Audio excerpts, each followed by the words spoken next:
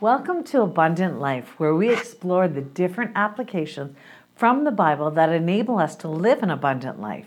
You know, Jesus died so that we could have life and have it abundantly. And Jesus also said, a thief comes only to steal, kill, and destroy. I have come so they may have life and have it abundantly. That's John 10:10. So that is what we study today, is just ways in the Bible it shows us to live an abundant life. Now, two important things to look at in that portion of Scripture is that, number one, Jesus died for each one of us for the promise of abundant life. And the second point is that we have a thief that is present in our lives. And as followers of Jesus, it's important that we recognize this, that there are things that try to steal that abundant life. So grab a coffee, tea, or water and join me for the next 10 minutes or so that we can explore this concept of abundant life and what we can learn from the most important, famous book in the world, the Bible. So grab your coffee, get comfortable, and just receive today from this message I share. So I want to encourage you all today that our loving Father God is drawing us near to Him to bring us peace and to give us a good word. So we're going to begin in prayer today, just where we turn our attention and we turn our hearts toward God. Praise you, Lord God. Father, we just thank you that you are here with us today. And you're going to show us some things in your word, maybe that we've never seen before. And we just open and we come humbly before you. In Jesus' name, amen. So today we're going to look at something that literally will steal away the abundant life from us. And as an introduction to a series about anxiety, we did the introduction last week. And today we're going to look at another part of what can help us to deal with this anxiety in our lives. Deal with it as it comes up for us. You know, last week, like I said, we determined that based on what we saw in the scriptures, that we had to set a boundary in our lives today against anxiety. That we're no longer going to tolerate anxiety in our lives any longer, and that we will choose over and over again not to tolerate that anxiety. You know, and God gives us a way that we can do so, and it's in the Bible. So we're going to look at a practical way that we can decide to not tolerate anxiety. You know, the scripture says that the anxiety in the heart of man causes depression, but a good word makes it glad. And that's in Proverbs 12:25. And the good word is referring, of course, to the Word of God, what we read in the Bible. You know, it's like a guidebook, and it leads us out of anxiety, and it also keeps us out of anxiety. So how can we apply it to our lives as well? We're going to discover the ways that God shows us in the next few meetings that we have. And we're going to also be taking a look and figuring out some boundaries that God gives us in the scriptures to keep us free of anxiety. And also so that we can deal with our fear and all of the frustration that comes from being in a place of anxiety. But not only that, it's also a way that we can protect ourselves against this anxiety. Set some rules in our lives, some boundaries in our lives to protect us from even experiencing any anxiety in our lives. But let's take a look at our first boundary that we set last week in the introduction when it comes to worry and anxiety. You see, all throughout the Bible, we see examples and we're encouraged by the Lord Himself regarding anxiety and how to deal with it, how to protect ourselves. And in the Old Testament, we read, I sought the Lord, and He heard me, and He delivered me from all my fears. That's Psalm 34:4.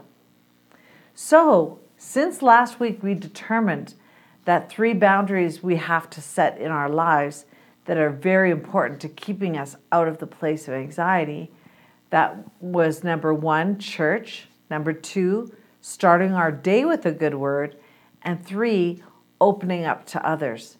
Those were 3 of the primary things that we that we talked about to deal with our anxiety. And so we're going to just delve a little bit deeper into each one of these. Based on the portion of scripture that I just read today, we're going to set a boundary in our lives specifically enabling us to deal with our anxiety. I want to ask you guys a question. Do you ever have those days where you wake up with a heaviness, with what feels like a rock in your spirit, just a heaviness in your spirit? We feel downcast. We feel frustrated, maybe even a bit of depression. Maybe it's due to the last thing we saw on TV or on our computers, and it left us with a bad feeling the whole evening while we slept, or the whole night while we slept. Or maybe it's the last thing we fell asleep thinking about. Or maybe it's just a huge issue in our lives that won't go away. It happens to me, and that's anxiety. It's a heaviness, a lack of peace.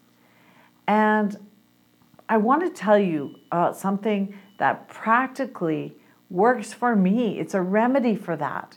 And it lifts that heaviness every time. And it can do it for you as well. And it says in the scriptures that this is a way to release this anxiety. We want to believe as Christians that the Word of God is a vaccine, which it most definitely can be. It vaccinates us against all kinds of pain when we follow it, when we seek to use the Word to set boundaries in our lives based on what it says in the scriptures. But there's also the fact that we do deal day to day with things that are going to bring anxiety in our lives.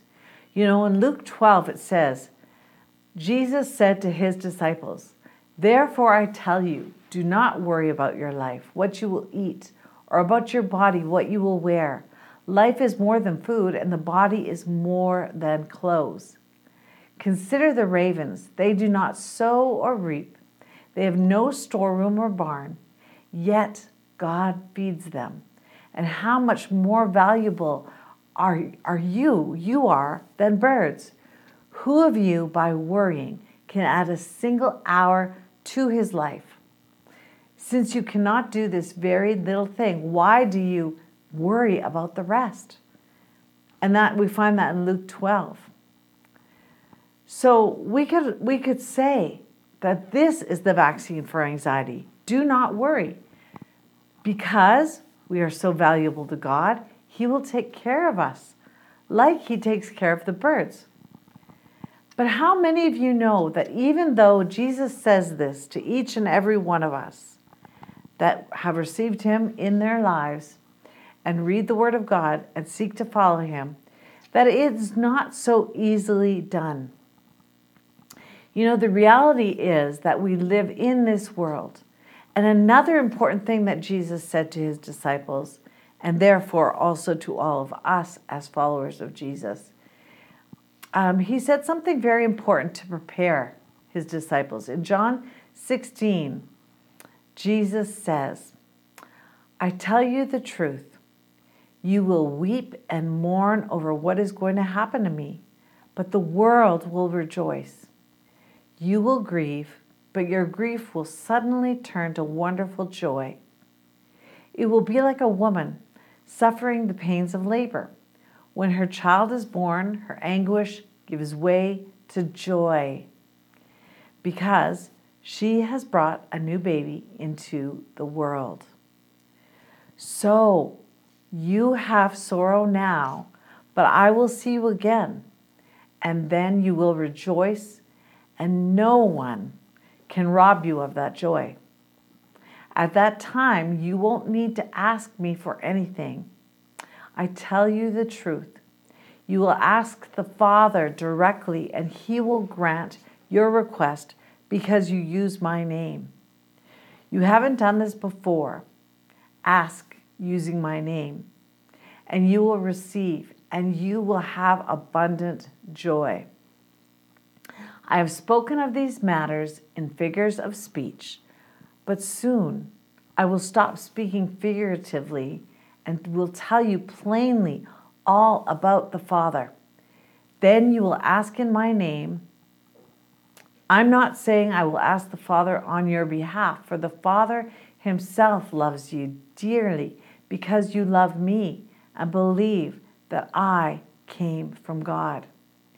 Yes, I came from the Father into the world, and now I will leave the world and return to the Father.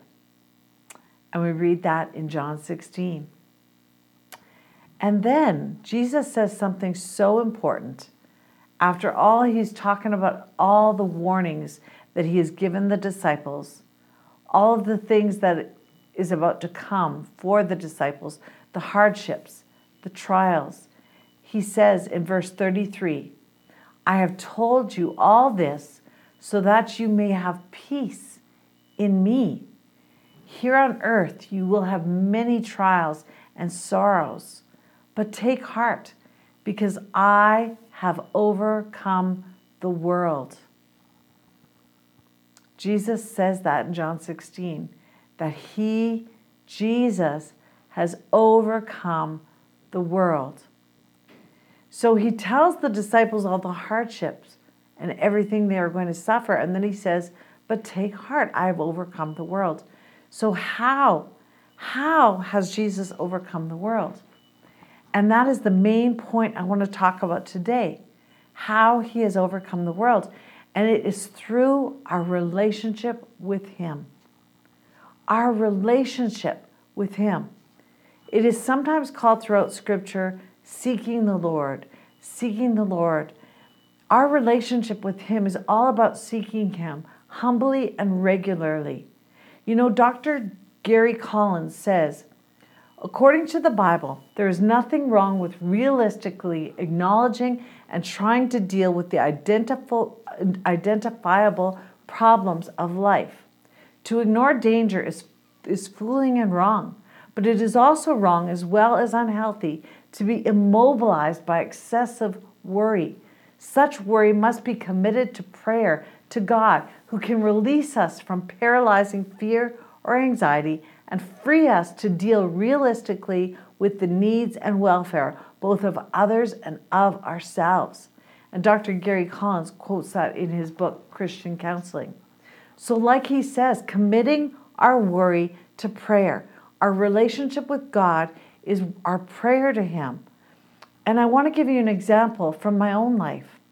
So today, for example, before I came here to tape this recording, I woke up with a heavy spirit. And I'm not sure where it came from or why it was there. But, you know, I thought, I'm going to put this practice into work. I'm going to seek the Lord because that is where the peace will come. So I had to rush out the door for work. So I rushed out the door and I decided to turn on the worship music and blare it the whole way to work, just focusing on the Lord, seeking him, just really seeking to connect to him and lifting my cares and concerns in prayer to him.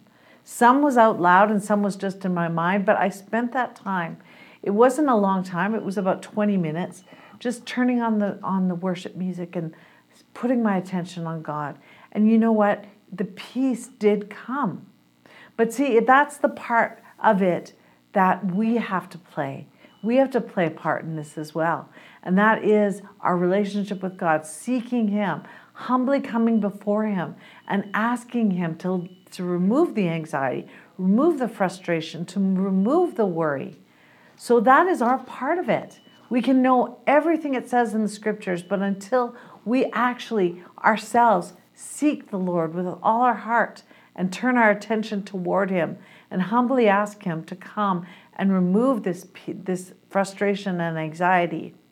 Because, you know, God is a gentle God. He will not just do it on our behalf. So, although sometimes he may, but randomly just come and remove fear from us and anxiety, I feel doesn't happen for me often. I have to turn my attention to him.